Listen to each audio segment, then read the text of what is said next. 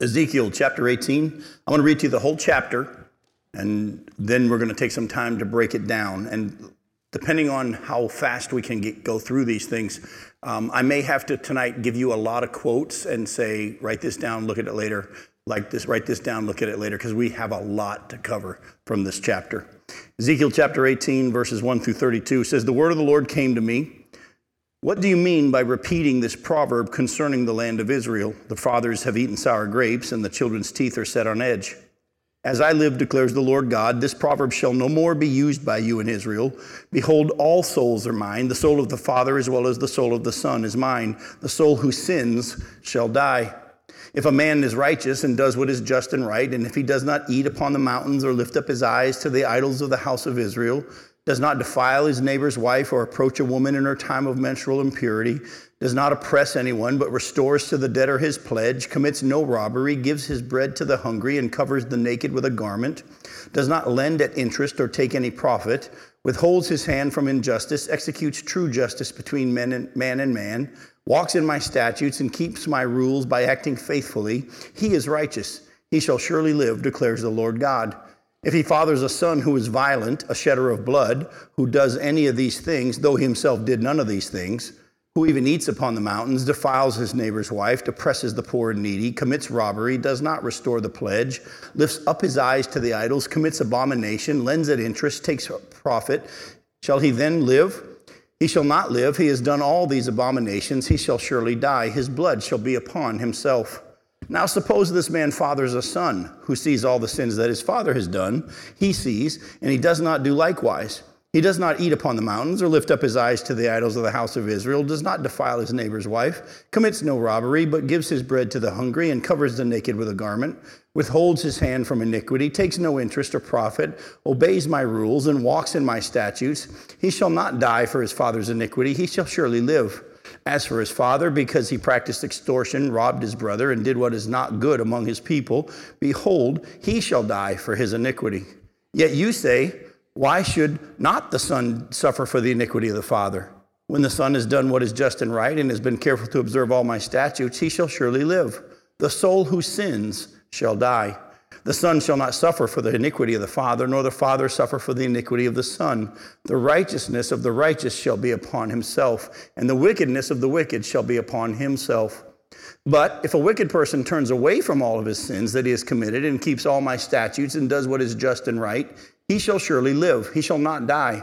None of the transgressions that he has committed shall be remembered against him. For the righteousness that he has done, he shall live. Have I any pleasure in the death of the wicked, declares the Lord God, and not rather that he should turn from his way and live? But when a righteous person turns away from his righteousness and does injustice and does the same abominations that the wicked person does, shall he live? None of the righteous deeds that he has done shall be remembered. For the treachery of which he is guilty and the sin he has committed, for them he shall die. Yet you say, the way of the Lord is not just. Hear now, O house of Israel, is my way not just? Is it not your ways that are not just? When a righteous person turns away from his righteousness and does injustice, he shall die for it. For the injustice that he has done, he shall die. Again, when a wicked person turns away from the wickedness he has committed and does what is just and right, he shall save his life.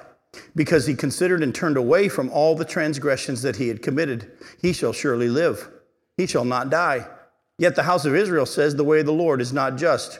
O house of Israel, are my ways not just? Is it not your ways that are not just? Therefore I will judge you, O house of Israel, everyone according to his ways, declares the Lord God.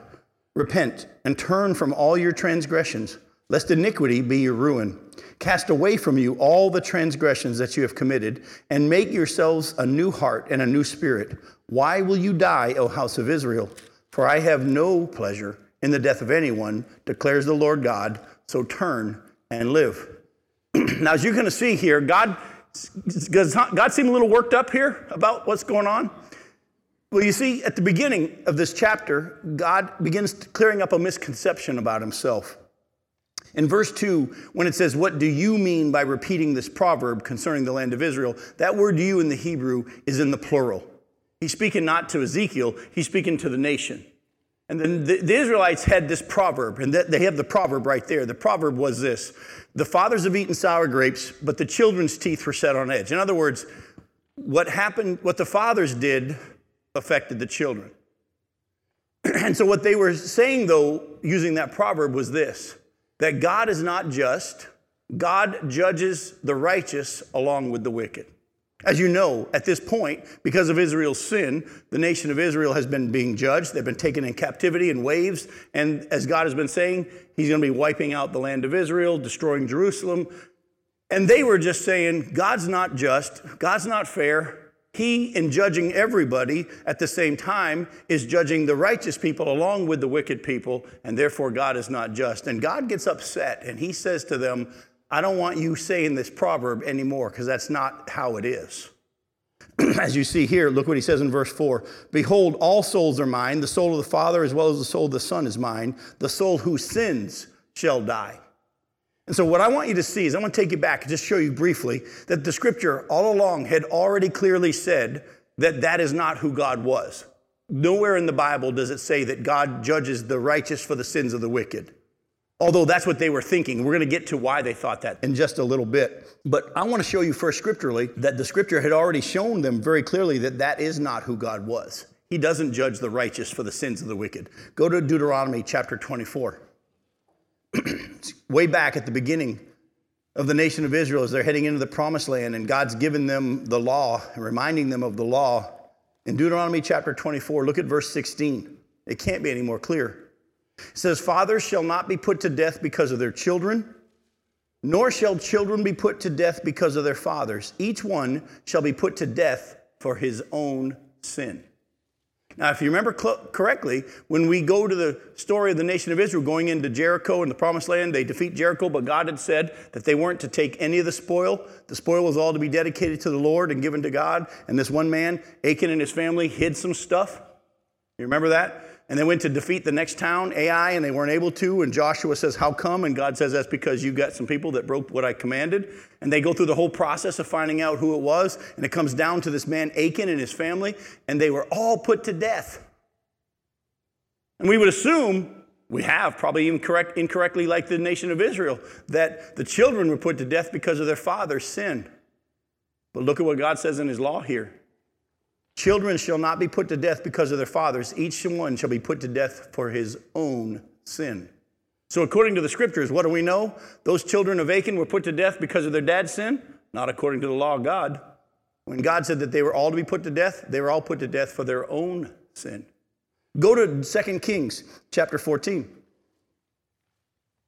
2 Kings chapter 14, look at verses 1 through 6.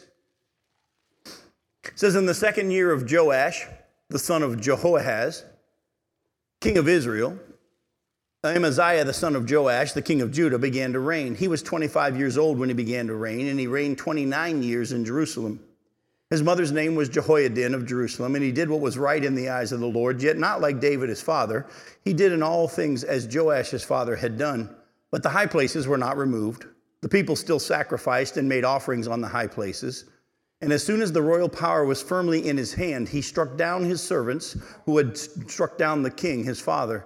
But he did not put to death the children of the murderers, according to what was written in the book of the law of Moses, where the Lord commanded, fathers shall not be put to death because of their children, nor shall children be put to death because of their fathers, but each one shall die for his own sin. So even in this instance, the king understood that the children were not to be put to death for what their fathers had done, because the law of God had been already clearly declared that children were not to be put to death for the sins of their fathers. Each one was to be put to death for their own sin. So let me ask you, as the nation of Israel has been saying, God is not just, the father ate the sour grapes and the children's teeth were set on edge, and he's judging everybody. The sins of the wicked are now we're being judged. The righteous are being judged for the sins of the wicked. Was that who God was? Not according to the scripture. And if you remember, go back, we're not going to turn there, but write it down, look at it later on. In Genesis chapter 18, verses 22 through 33. Genesis 18, 22 through 33. As you know, God has just showed up to meet with Abraham and his wife Sarah, and he tells them, you're going to have a child this time next year. And as he goes on from there with the two men, the angels that were with him, they went from there to Sodom to go destroy Sodom and Gomorrah in chapter 19 of Genesis. But God says, shall I hide this thing from my friend? Shall I hide from Abraham what I'm going to do? And so God lets him know, the sin of Sodom and Gomorrah has come before me, and I'm heading there to destroy it. Abraham, knowing full well that he's got family there, says, hey, God, it's not like you to destroy the righteous along with the wicked. If there are 50 righteous people, would you still destroy the city? God says, if there's 50, I won't. Abraham says, how about 45? God says, I won't. How about 40? I won't. 30? And as Abraham keeps going back and forth, he keeps saying this over and over. Far be it from you to judge the righteous with the wicked. It's not who you are. And of course, God says, look, if there's 10 righteous in the city, I won't destroy that city. Oh, but keep in mind, we'd already seen last time we were together in Ezekiel chapter 14, remember God had said, if he's decided that he's going to bring judgment on a nation, even if Noah, Daniel, and Job were in that city, they would be spared because of their righteousness, but it wouldn't stop what he's going to do. So the scripture is very, very clear, folks, that God's heart is he judges each one according to their sin. So we have to deal with this question then. Where did the Jews get this mindset that God was unjust and he judged the wicked, the righteous along with the wicked? Oh, and at the same time, why did they have that mindset? And so what I want to do is before I get to show you where they got it, I'm going to show you why they were saying that first. Go to Job chapter 40.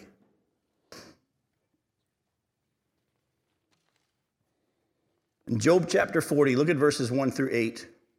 As you're going there, let me just remind you that as awesome as Job started off in chapters 1 and 2 by saying, naked I came into this world, naked I'll return, and he worshiped God and he didn't charge God with wrongdoing.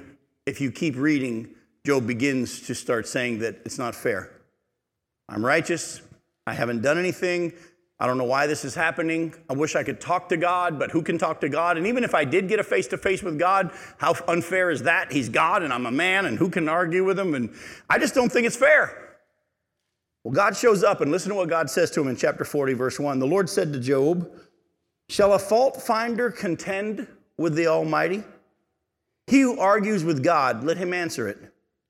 Then Job answered the Lord and said, behold, I'm of small account. What shall I answer you? I lay my hand in my mouth. I have spoken once, I will not answer twice, but I will proceed no further. Then the Lord answered Job out of the whirlwind and said, dress for action like a man. I will question you and you make it known to me. Will you even put me in the wrong? Will you condemn me that you may be in the right? Why was Job, according to God, why was Job saying God was in the wrong and that God was not right? So he would think to make himself appear right. That's what he's saying here. God says, you're going to condemn me to make yourself look good? Folks, those of you that had kids, have you ever found them doing something they weren't supposed to do and you confronted them on it? Wasn't their first reaction to point out what the sins of the brothers and the sisters were doing? Or even at the same time, sometimes as your kids get older, they don't point out the brothers and sisters. They'll then turn and say, well, you did. Remember that? Because we're not perfect either. And you tell your kid you did something wrong, and they'll say, well, remember when you ran that red light? Why do they do that? They bring you down to lift themselves up. Justify themselves. We see it goes all the way back to the garden, doesn't it? The Bible says that God had made Adam and there was no female at the time for him, and he had the animals come by and no helper was found suitable for him. And so as Adam's naming all these animals, he realizes, man, even the hippo's got a girlfriend, where's mine? And God blesses him with what he'd already planned to bless him with. And when Adam wakes up and he sees Eve, he says, this is bone of my bones, flesh of my flesh. In other words, she looks like me. And he was so excited. But the moment that he sinned, what does he do? This woman you gave me. In other words, I wouldn't have done this if you hadn't have given me this woman. I was fine. Folks, it's in all of us. So first off, why? By the way, Eve then blames the snake. Why were the Jews saying that God wasn't just? That he was judging the righteous along with the wicked? First and foremost, it's because they wanted to justify themselves. They were saying God was not good to make themselves look better. It's in all of us. It's in all of us. But I want to show you from Scripture, because I'm going somewhere with this. There's something kind of important we really need to look at tonight. I want to show you from Scripture where they got this misconception. I want to show you that this misconception they had about God came from God's Word. Go back to Exodus chapter 20.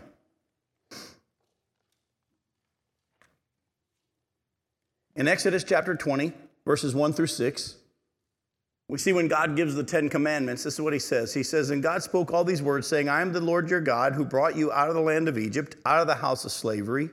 You shall have no other gods before me. You shall not make for yourself a carved image or any likeness of anything that's in heaven above, or in the earth beneath, or is in the water under the earth. You shall not bow down to them or serve them, for I, the Lord your God, am a jealous God, visiting the iniquity of the fathers on the children to the third and the fourth generations of those who hate me, but showing steadfast love to thousands of those who love me and keep my commandments." God says, I'm a jealous God, and I'll visit the iniquity of the fathers to the children to the third and the fourth generation. In and of itself, it sure looks like he's saying, I'm going to punish the kids for what the fathers do, right? Doesn't it kind of read that way? Yeah, it does. Go to Exodus 34. Go to Exodus 34. Look at verses 6 and 7. This is where Moses says to God, look, I'd love to see your glory. I want to see you. And God says, I'll tell you what, I'm going to hide you in this cleft of a rock, put my hand over you, and let you see my backside, because you couldn't handle all of me. You'd die if you saw me. And as he goes by in chapter 34, verse 6, the Lord passed before Moses and proclaimed, the Lord, a God merciful and gracious, slow to anger, and abounding in steadfast love and faithfulness, keeping steadfast love for thousands, forgiving iniquity and transgressions and sin, but who will by no means clear the guilty, visiting the iniquity of the fathers on the children and the children's children to the third and the fourth generation. So here God says it again. Here God says it again. Now what's interesting to me is we get all focused on visiting the iniquity of the fathers on the children, and we missed, first off, the whole first part. Look at what God says about himself that we totally ignore. The Lord, a God merciful, gracious, slow to anger, abounding in steadfast love and faithfulness, keeping steadfast love for thousands, forgiving iniquity and transgressions and sin. I mean, that's a pretty cool description of him too, isn't it? But we all jump to that section where it says, but I'm not going to, by no means, I'm going to clear the guilty. I'm going to judge, I'm going to take the iniquity of the fathers and have it affect the children, the third and fourth generation. Let me go to one more place. Go to Jeremiah chapter 15. Jeremiah chapter 15, look at verses 1 through 4. This was spoken in the hearing of most of the people that Ezekiel was talking to. Because remember, Jeremiah and Ezekiel prophesied in similar time periods. Jeremiah began before Ezekiel did, but a lot of the people that were in Babylon under Ezekiel's preaching had already been in Jerusalem under Jeremiah's preaching. And through Jeremiah, God said to those people before they were taken into captivity in chapter 15, look at verses 1 through 4, and look at what he says. He said, the Lord said to me, though Moses and Samuel stood before me, yet my heart would not turn toward this people. Send them out of my sight, let them go. And when they ask you, where shall we go? You shall say to them, thus says the Lord, those who are for pestilence to pestilence, those who are for the sword to the sword, and those who are for famine to famine, and those who are for captivity to captivity. I will appoint over them 4 kinds of destroyers, declares the Lord, the sword to kill, the dogs to tear, the birds of the air, and the beasts of the earth to devour and destroy. And I'll make them a horror to all the kingdoms of the earth because of what Manasseh, the son of Hezekiah, the king of Judah, did in Jerusalem. God says, I'm going to destroy them and send them out, have them be killed or scattered because of what Manasseh did. Doesn't that kind of read that God is judging them for what someone else did? Folks, this is where I'm going tonight, and I really want you to hear me. This is why it is so important for us, especially in these last days, where people are using Scripture to teach false doctrines, that we know the whole of Scripture. The only way you can get a correct theology, which is an understanding of God, is to know the whole of Scripture. Because if I wanted to, I could have spent all night just using those 3 passages I just showed you, and I probably could convince most of you that God would judge the children for what the fathers did. And I could show you from those verses, and if you didn't know what we'd already looked at, you probably would have thought, I mean, Jim said it. It must be true. And you would have bit. And there are people out there today that are teaching things that do not line up with Scripture, the whole of Scripture. But they can take a verse here and a verse there and convince you from Scripture that this is who God is. And it's not who he is. And the only way you'll know is to let the whole of Scripture be how you build your theology. So how do we deal with these passages then? Well, this much we know. God will never judge someone and send them to hell for someone else's sin. Oh, but, and I think you know the answer to this. Are people affected that are part of your family when you sin? If a father makes a sinful choice to cheat on his wife, will that have an effect on his wife and kids? If you choose to embezzle money from your company or steal people's retirements, will that have an effect on people? Keep in mind, God says, I will know and by no means clear the guilty. Visiting the iniquity, it's going to have an effect. And I keep track of all the people you affected in your sin. And I think the Bible's also teaching that on the day of judgment, those people that are going to be judged for their sin will not only be judged for their sin, but also for the iniquity that carried on to the descendants behind them. Yes, sir? Jesus ran across us when he had the blind man. He said, Exactly.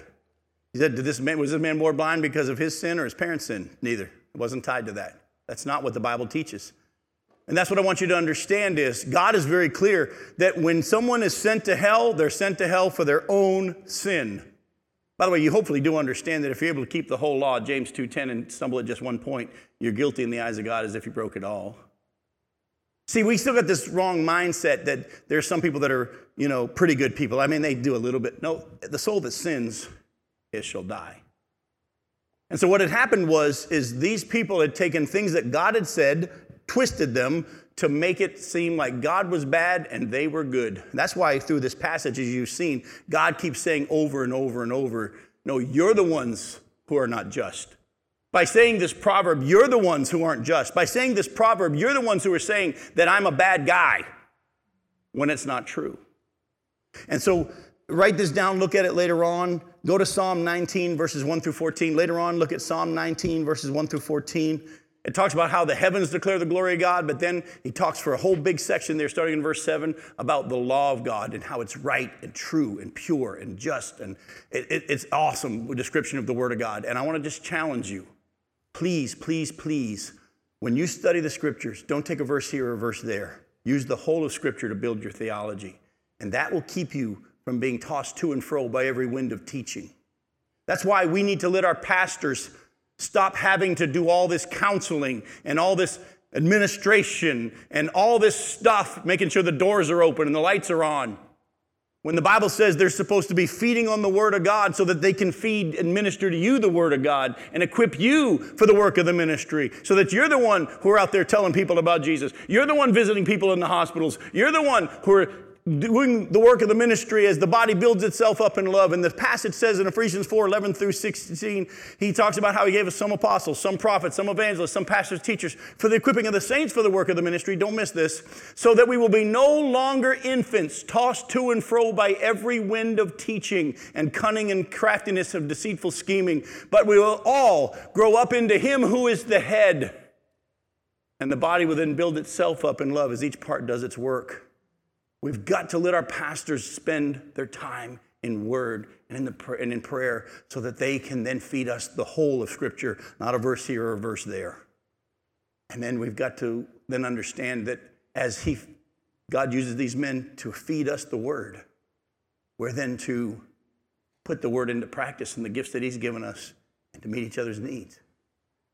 One of the problems we've gotten to this way is most pastors today don't spend a whole lot of time in the Bible. They're too busy with all this other stuff. They're usually cramming for their Sunday message on Saturday night. You'd be amazed how many are cramming on Saturday night for their Sunday message. And so, folks, I just want to challenge you. The Bible says in the last days there's going to be doctrines taught by demons. Oh, and by the way, does Satan know the Scriptures? Yes, he does. He knows them better than you and me. And when he even met with Jesus to tempt Jesus, he quoted Psalm 91. He quoted Scripture. Oh, he twisted it. It didn't match the whole of Scripture. He took a passage, twisted it, but Jesus knew better. Unfortunately, most of us today don't know better, and the world out there is buying into a whole lot of lies about God because the preacher said it, not the Scriptures. So what I want to do is I want to take you back to chapter 18, and I'm going to give you a brief overview of that whole section, verses 5 and following. All right? Because of where I want to go tonight, what we need to cover, I'm just going to give you a brief overview. In verses 5 through 13, proving his point, God says, if a father is righteous, but his son is wicked, the father will live, but the son will die. That's pretty much what verses 5 through 13 say. If the father is righteous, but the son is wicked, the father will live, but the son will die. Now, in verses 14 through 18, it says, but if that wicked son has a son, a grandson, and he lives righteously, the grandson will live, and his father will die because of his sin. He just says, you got a righteous dad?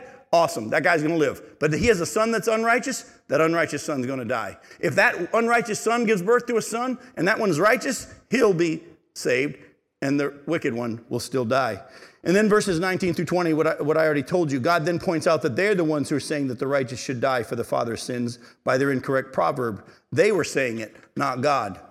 In verses 21 through 24, God then goes on and shows them that the state in which someone finishes his or her life is what God will judge them for. Did you catch that?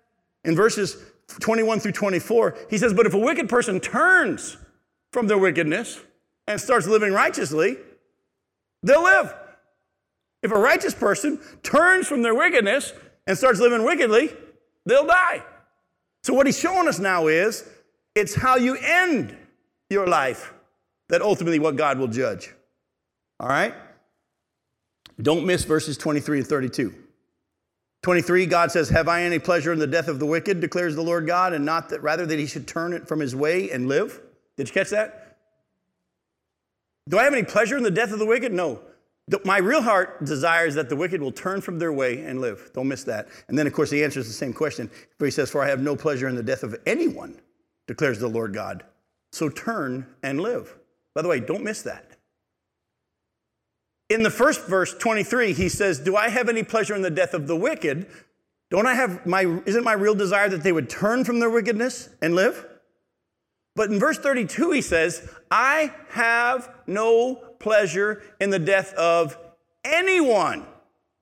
So turn and live. Did anybody catch it?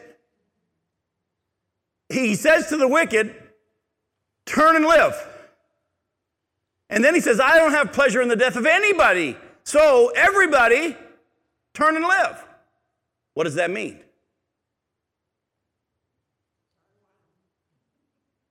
You don't see it? If he says again, I have no pleasure in the death of the wicked. So wicked people turn and live. And then he says, I have no pleasure in the death of anyone. So everybody turn and live. What's he saying? Everybody's wicked. Don't miss that.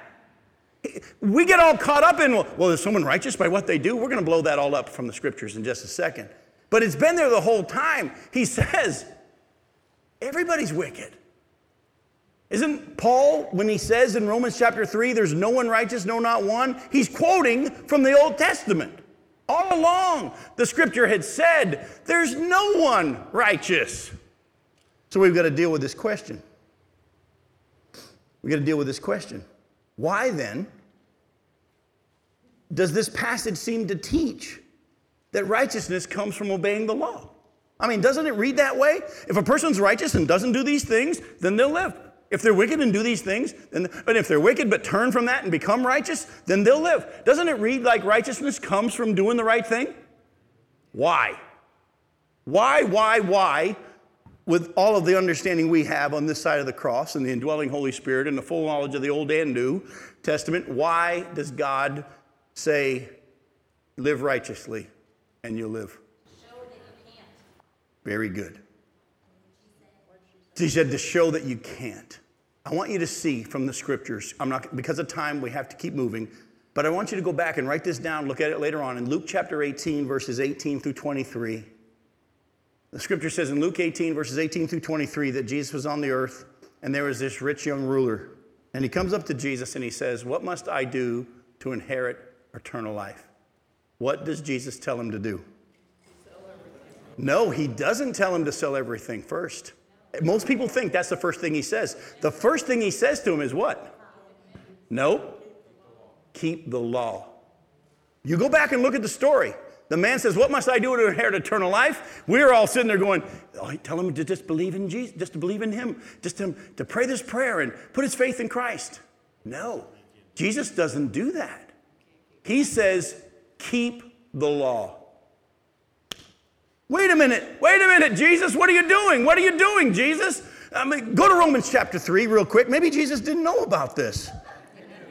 Go to Romans chapter 3. Romans chapter 3, look at verse 20. For by the works of the law, no human being will be justified in God's sight, since through the law comes what? Oh, now we know why Jesus was telling him to go keep the law. Folks, I need to say something to you. We're out there trying to preach the good news. What is the good news? The good news is Jesus died to cover our what? Oh, but we got a problem. Most people don't think they have sin. If you were to ask most people on the street today, are you a sinner? No, I'm a pretty good person. I've done a few things, but I don't need a savior.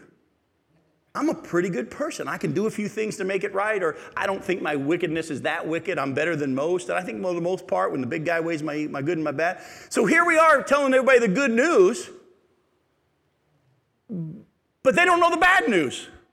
It's like my mechanic saying, I got good news. Your car repair is only going to cost $300. And I'm like, I didn't know it needed repair. I thought it was fine. You understand? Would I think that was good news? That it was only going to cost $300 if I thought my car was fine? Oh, but if I brought it in and said, hey, something's not right here, and I know it's broke, and then he says, hey, it's only going to be $300. I'm going to think that's good news because I know my thing's broken. I'm thinking it's going to cost $1,000. He tells me $300. That's good news. But it's only good news if I understood the bad news first. We're out there telling the world, we got good news. Jesus died for your sin. And the world says, what sin? And so all through the scripture, God has been showing throughout the Old Testament and the New that in order for a person to come to a saving knowledge of the Lord Jesus Christ, they have to first acknowledge their sin. And what was the purpose of the law? To show them they can't keep it. To show them they can't keep it. Oh, by the way, there's more to the law than that, though. Go to Romans chapter 5 and look at verse 20.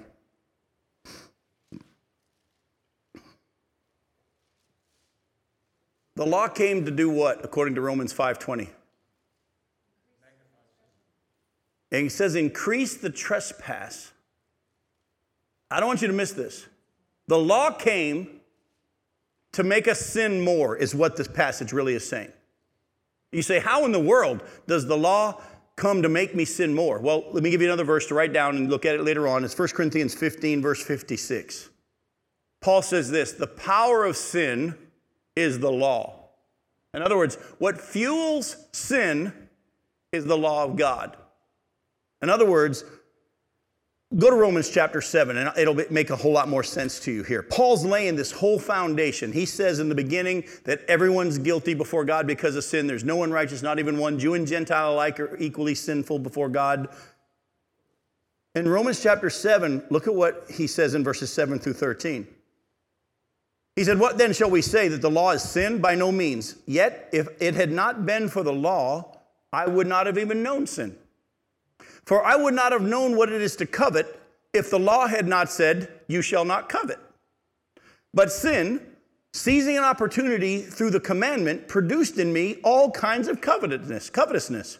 For apart from the law, sin lies dead. I was once alive apart from the law, but when the commandment came, sin came alive and I died. The very commandment that promised life proved to be death to me. For sin, seizing the opportunity through the commandment, deceived me, and through it, it killed me. So the law is holy, and commandment is holy and righteous and good. Did that which is good then bring death to me? By no means. It was sin producing death in me through what is good, in order that sin might be shown to be sin, and through the commandment might become sinful beyond measure. In other words, what he's saying is this. He says, I didn't even know what coveting was till the law said don't covet, and now all of a sudden I had all this covetous desire. I understand this. You understand this. If you'd be walking down a sidewalk somewhere and you're just going through this neighborhood, you wouldn't even think half the time of stepping on someone's lawn. But if, buddy, they had all these signs that says, stay off my grass, what is your now inward desire? Yeah, exactly. I'm going to put a... You just want to, don't you? Years ago, when it's hard to believe that my daughter's about to graduate with her master's degree, but when we brought Nicole to UCF for her orientation, as they took us around the campus, we came into the center of the student building, and in the center of the campus UCF student building is this picture painting of Pegasus on the floor. And if anybody's ever been to UCF, they've got this velvet rope around the outside, and no one's allowed to step on Pegasus. There's a tradition at UCF that if a student steps on Pegasus before they graduate, something's going to happen and you won't be able to graduate. So they all avoid it. And to keep them from accidentally walking across it, there's this, like you see at a bank, velvet rope around it to keep everybody. Folks, I had no desire to step on Pegasus, but once they went into all this detail at orientation of nobody's allowed to step on it, everything in me wanted to go stand in the middle and say, so what? I hadn't even thought about it, but the law fuels sin. Why? Is the law bad? No. It's sin within us. Everything in us says, nobody's going to tell me what to do. And when God gave a commandment, it fuels that sin. Not only does the law show us we can't keep it, it also fires up that problem we have called sin already within us. The law was added so the trespass would increase. Why? Because sin was already there. But the Bible says it's not taken into account if you don't realize it. And the law came to show people, not only can you not keep it, it makes you not want to keep it. And so God in the Old Testament says, live righteous. Here are the laws, keep them perfectly and you'll live. And I guarantee you there are people that tried. And they realized, can't. And it starts to open up our hearts to understanding our need. If I only can be righteous by keeping this law perfectly, what am I going to do? Because I can't keep it perfectly. Oh, guess what? We got good news. And it doesn't even cost $300. It's free. God knew this all along. And he set up a way where you can be declared righteous. But we're getting ahead of ourselves. Go to Romans chapter 7. Look at verses 4 through 6. Romans chapter 7. Look at verses 4 through 6.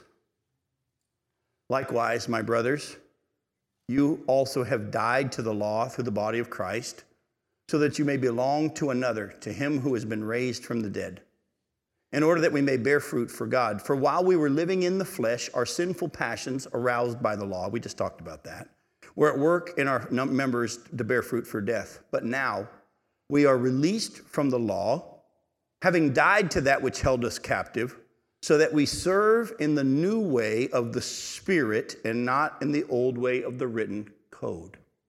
This is important because many Christians today still, without realizing it, even though they know they're forgiven and they're going to heaven when they die and God's guaranteed them eternity, they still think that they have to do things to get back in God's good graces. Anybody here still sin? Do you find yourself tempted to think when you've fallen into sin that now you got to read your Bible a little bit more to get back? That you need to maybe give a little extra money to the church or do some good things or have a few more good days to outweigh that's still there. And we need to understand that we are no longer bound by the law. We can't keep the law, never could keep the law. There's only one who kept the law, and that's Jesus. And now we live by the Spirit. And what God wants from us today is to lay our flesh on the altar, which means me trying to do something, and learn to live through the power of the Spirit that lives within me. And there are going to be days I do good. There are going to be days I don't do good. But when those days come that I don't do good, God doesn't want me to do law-type things to get right.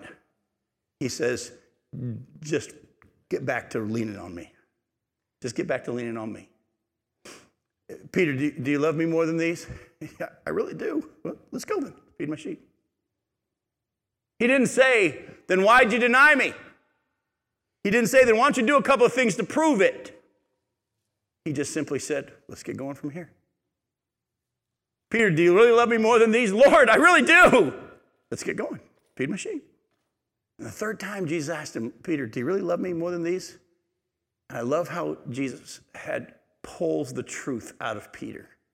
Lord, you know all things. You know that I love you. See, for years I read it that Peter was trying to convince Jesus. Lord, you know everything. You know that I love you. Oh, you know everything. You know that I love you. And all God says to us is, stop trying to prove to me how much you love me. Don't we do that? Don't we feel like we have to prove to God we love him? Folks, let me tell you something about God. He knows if you'll die for him tomorrow. He knows if you'll deny him tomorrow. He already knows how much you love him, more than you ever could even understand. Stop trying to prove to him you love him. By the way, that's what Peter did in that story where Jesus had risen from the dead and they were out fishing and couldn't catch any fish. Jesus stands on the shore and says, hey, how's that working out for you? They say, we're not catching anything. He says, throw it on the other side of the boat and you will. They do. John recognizes and says, that's the Lord. And the Bible says that Peter threw on his outer garment, jumped into the water and started swimming to the shore. He wanted to be the first one to the shore because he had already denied that he knew Jesus. He wanted to prove to him that he loved him the most. And the Bible says they followed in the boat with the fish. Peter was busting fanny to be the first one to Jesus. And as Peter's saying, I want to show him I love him the most. I want to prove to him how much I love him. Jesus is the whole time saying, dude, you don't got to do that. You don't got to do that. Stop trying to prove to me how much you love me. I know how much you love me. I know how much you're going to love me tomorrow, the next day. I already see the finished product. So folks, stop trying to earn God's approval by doing right things. And just rest in the fact that he who began this good work will finish it. When you have a bad day or a bad afternoon, we want to beat ourselves up, don't we?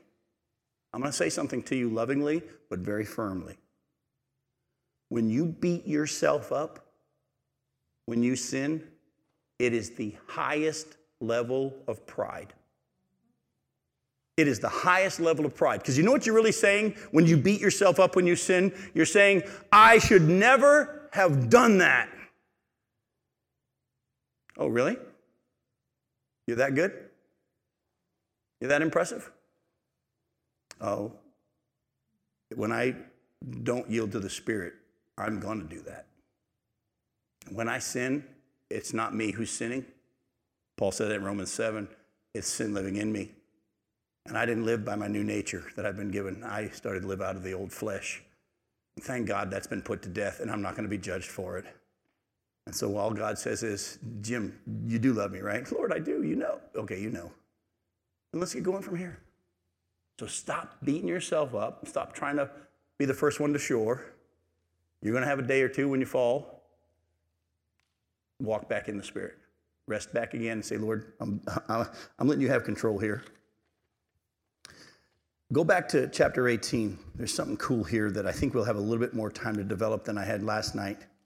I got preaching last night and really ran out of time. And in Ezekiel chapter 18, let's go back to the last verses 30 through 32. You may not have noticed it, because I read it kind of quick, but God shows them what needs to be done in becoming righteous in verses 30 through 32. All along, he said, those who live righteously will be righteous. Of course, we know that we can't be righteous by living righteously. He hints at the fact that how you end is what you're really going to be judged for, not your wickedness if you turn from it. Look at what he says in verses 30 through 32. He said, therefore I'll judge you, O house of Israel, every one according to his ways, declares the Lord God. Repent and turn from all your transgressions, lest iniquity be your ruin. Cast away from you all the transgressions that you have committed, and make yourselves a new heart and a new spirit. Why will you die, O house of Israel? So God says to him, here's what I want you to do. Repent, turn from your sins, and cast them away from you. And then make yourself a new heart and a new spirit. By the way, is that possible? Without Christ, no. Exactly. then why does God say to them, cast your sins away, make yourself a new heart and a new spirit? Folks, by the way, the answer is the exact same answer to the question I asked you earlier. Why does he have it read like they can be righteous by what they do? So they know they need something. Right, but there's something more to it though here. Every time God gives us a command, he's already shown us in the scriptures earlier how to meet that command, how to live it. And that's one thing you got to understand. Let me give you an example of what I'm talking about. Throughout the Bible is what we call progressive revelation. And back in Genesis chapter 3, right after Adam and Eve had sinned, God began to preach the gospel. In Genesis chapter 3, verse 15, you want a seminary word, it's called the proto-evangelium, the first gospel. God says to Satan, a seed of this woman, of Eve, is going to crush your head. Oh, you're going to bruise his heel, but he's going to crush your head. Now, we, at this point, don't know a whole lot more. All we know is that a descendant of Eve is going to kill Satan. Satan doesn't even know at this time who it is. But Eve gives birth to two boys. One's called Abel, one's called Cain. Abel's righteous, Cain's not. And what does Satan do? He thinks, oh, dip. This righteous dude might be the one. So what does he have Cain do? He has Cain kill him. All the way through the scripture, you'll see Satan, for a while, doesn't know who this one to be is yet. Remember, Satan gets his understanding, not because he's all knowledge, but he gets it in the same way we can, from the Word of God. When God speaks it, that's when Satan knows it. Then the Bible starts to show us more and more that, Abraham, I'm going to make a nation out of you. And through you and your descendants, all the people in the whole world will be blessed through you. So now we know a little bit more. This individual is going to come from the nation of Israel later on. And I'm skipping over a bunch of them. We see that the scripture says that he's going to come from the shoot of the stump of Jesse. Later on, we get a little bit more, and we see that he's going to come from David. We then later on see in Isaiah chapter 9 that actually his name is going to be Wonderful Counselor, Almighty God, Everlasting Father, the Prince of Peace. We see a little bit more later on in Isaiah 53 that this individual is going to be bruised for everyone's transgressions. He's going to be crushed for their iniquities. And all the stuff we did wrong is going to be put on him.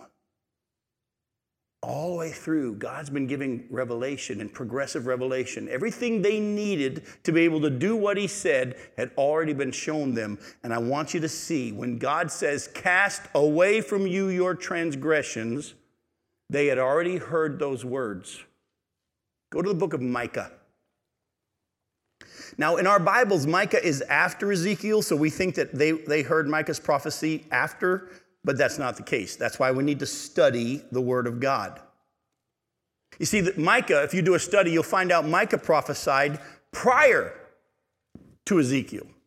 Ezekiel's prophesying in the 500s. Micah prophesied in the 700s, which was earlier. As you know, in the BC, they counted down.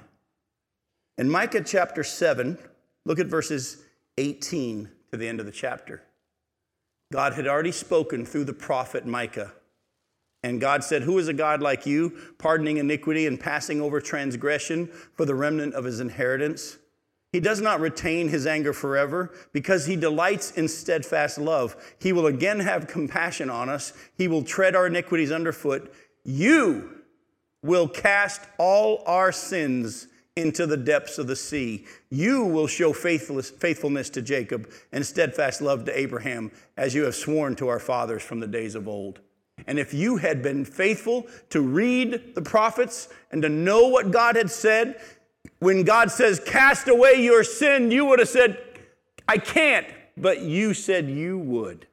And God says, good for you. Folks, all the way through the scriptures, even in the New Testament, God says things to us that really aren't for us to do. But if we knew the word, we'd know that they're for him to do. When the Bible says in the New Testament that we're to put off the old self and put on the new, can you really do that? Or do we do that as we yield to the Spirit of God? Jesus said, apart from me, you can do nothing. And then God says, here's some things I want you to do. But Lord, you already said that apart from you, I can't do it. He said, good for you. Good for you. You're listening. You see, in Philippians chapter 2, verse 12, it says, work out your salvation with fear and trembling. And many a person has run out to go work out their salvation with fear and trembling, but they didn't keep reading. Verse 13 says, for it's God who works in you both to will, the desire, and to act according to his good purpose.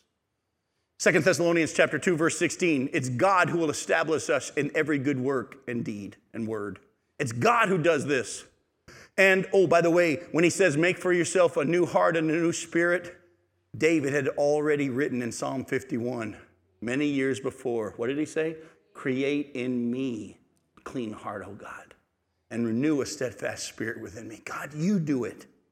Folks, all along, there really isn't anything for us to do except to believe and to receive what he has promised. But there's going to be tests all the way through. Let me give you a great example of what I'm talking about. Go to Luke 22. You guys get a little lagniappe that the Tuesday night group didn't get. Go to Luke chapter 22. Excuse me.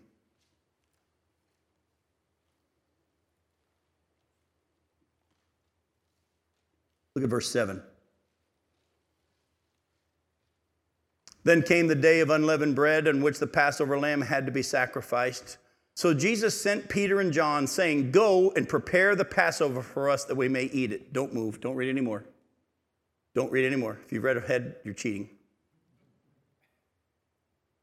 It came the day for the Passover, preparation for the Passover.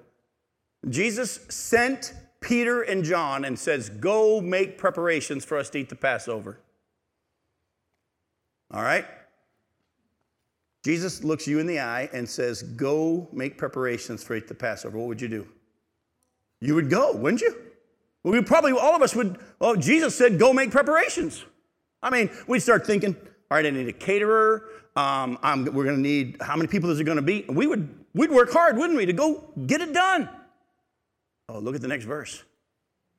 Peter and John don't move. See, they've been with him for 3 years, and they're finally starting to get it. And they said, where will you have us prepare it? Did you catch it? Oh, and then look what happens next. Jesus pretty much, I picture Jesus winking at him and saying, good for you, you passed the test. You passed the test. He said, you're going to go into the city, and you're going to see a man carrying a jar of water, and he's going to meet you. Follow him into the house that he enters. Tell the master of the house, the teacher says to you, where is the guest room where I may eat the Passover with my disciples? And he'll show you a large upper room, furnished. Prepare it there. Isn't that cool? Folks, we miss out on so much because we try to go do for Jesus. I don't know if many of you are on committees or on ministry teams, and God may have given you an assignment, and you trying to be good, faithful Christians and good stewards, and I hate that term because we don't even know what it means. But we get together and we sit around and we plan and we plot how we can do this. And I've come to realize every single time God wanted something done, he already had in mind how he wanted it done and where and by who. And if we would be willing to not go out and try to do it, but to say, Lord, how would you have us do it? You'll find it all falls into place and is empowered by him. That's how he wants us to live our lives. So when he said to them back in Ezekiel chapter 18, verses 30 through 32, cast away your sins and create a new heart and a new spirit, he had already shown them what he wanted. Back in Micah chapter 6, verses 6 through 8, the nation of Israel has been judged by God because of their sin, and their response is, what does he want us to do? Does he want us to offer calves of a year old? Or maybe he wants us to offer 1,000 rams or 10,000 rivers of oil? Maybe he wants us to sacrifice our firstborn, the fruit of our body, for the sin of our soul. And what does it say in verse 8? Many of you know it. He has shown you, oh man, what does the Lord require? But to act justly, love mercy, and to walk humbly with your God. Here they are saying, what kind of sacrifices does he need us to do? What kind of works of the law do I have to do to get right with God? And he's going, I've already told you. Back in 1 Samuel 15, verse 22, I told you to obey is better than sacrifice. In Isaiah chapter 1, verses 9 and following, I've already told you, I'm not pleased with your sacrifices. I've got all these animals. I don't need you to offer me any more bulls. I just want you to walk with me. All the way through. Listen to me. Everything that God is expecting of us and wanting from us, he's already shown us ahead of time how to do it. I promise you, if you're willing to humble yourself and say, Lord, you have said this is what you want of me. Be holy, for I'm holy. How? I'm not going to try to go be holy anymore. How? And he'll show you as he walks you through how to submit yourself on a daily basis. Say no to your flesh and yes to the Spirit. And as you learn to walk with him on a daily basis, guess what's going to happen? You're going to be holy. You're going to be holy. Go to John chapter 3.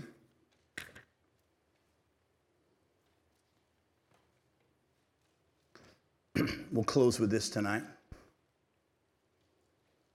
We're not going to read the beginning. You already know it's Nicodemus comes to Jesus at night and he says, we know you're from God, or else no one could do the things you do unless God was with him. And then Jesus says, look, man can't see the kingdom of God unless he's born again. Of course, Nicodemus says, this doesn't make any sense to me. Can a man enter his mother's womb? Jesus gets under his skin a little bit and says, you're Israel's teacher and you don't know these things? I love that. But look at chapter 3, verse 16 and following. By the way, Jesus plants a little more seed by saying, as Moses lifted up the serpent in the wilderness, and he gives a picture of what's going to happen down the road. For God so loved the world, that's what he says in verse 16, that he gave his only son, that whoever believes in him should not perish, but have eternal life. For God didn't send his son into the world to condemn the world, but in order that the world might be saved through him. Whoever believes in him is not condemned, but whoever does not believe is condemned already, because he's not believed in the name of the Son of God.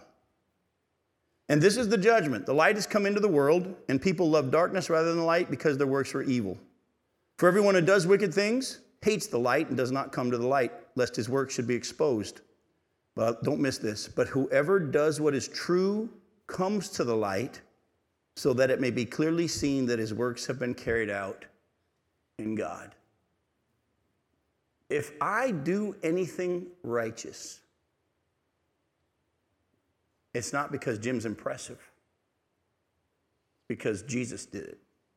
I'll use Mike as an illustration with me. Y'all, I know, maybe you don't. I know Michael Kramer. You know Michael Kramer. If not, everybody, this is Mike. Wave to everybody, Mike. Mike, you still struggle with sin, don't you? Just like I do. But there's some days that you let Jesus take control. And you walk out of those instances and you know that wasn't me. But we have a tendency to say, man, what a great guy Mike is. Do you get it? We're messing up. No, Mike's not great. The reason Mike did good things is because Jesus is in. Remember when the disciples were filled with the Spirit and they started preaching, everybody said, these guys are acting like Jesus.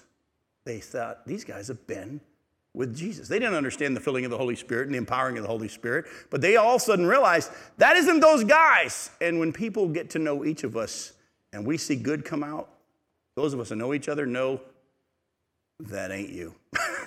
You know what I'm saying? And the same with me. That ain't me. I have a sister-in-law, and she and I have one of those contentious for the fun relationships. We're always pushing each other's buttons. And she'll always say, I don't like you, except when you're preaching. Because when you're preaching, it's obvious that ain't you. And I know you. Folks, everything that God wants of us, he's already shown us. And all of it points back to submitting ourselves on a daily, hourly basis to the empowering of the Holy Spirit. Saying, Lord, everything you ask of me, you said you would do. I have to just believe it and receive it by faith.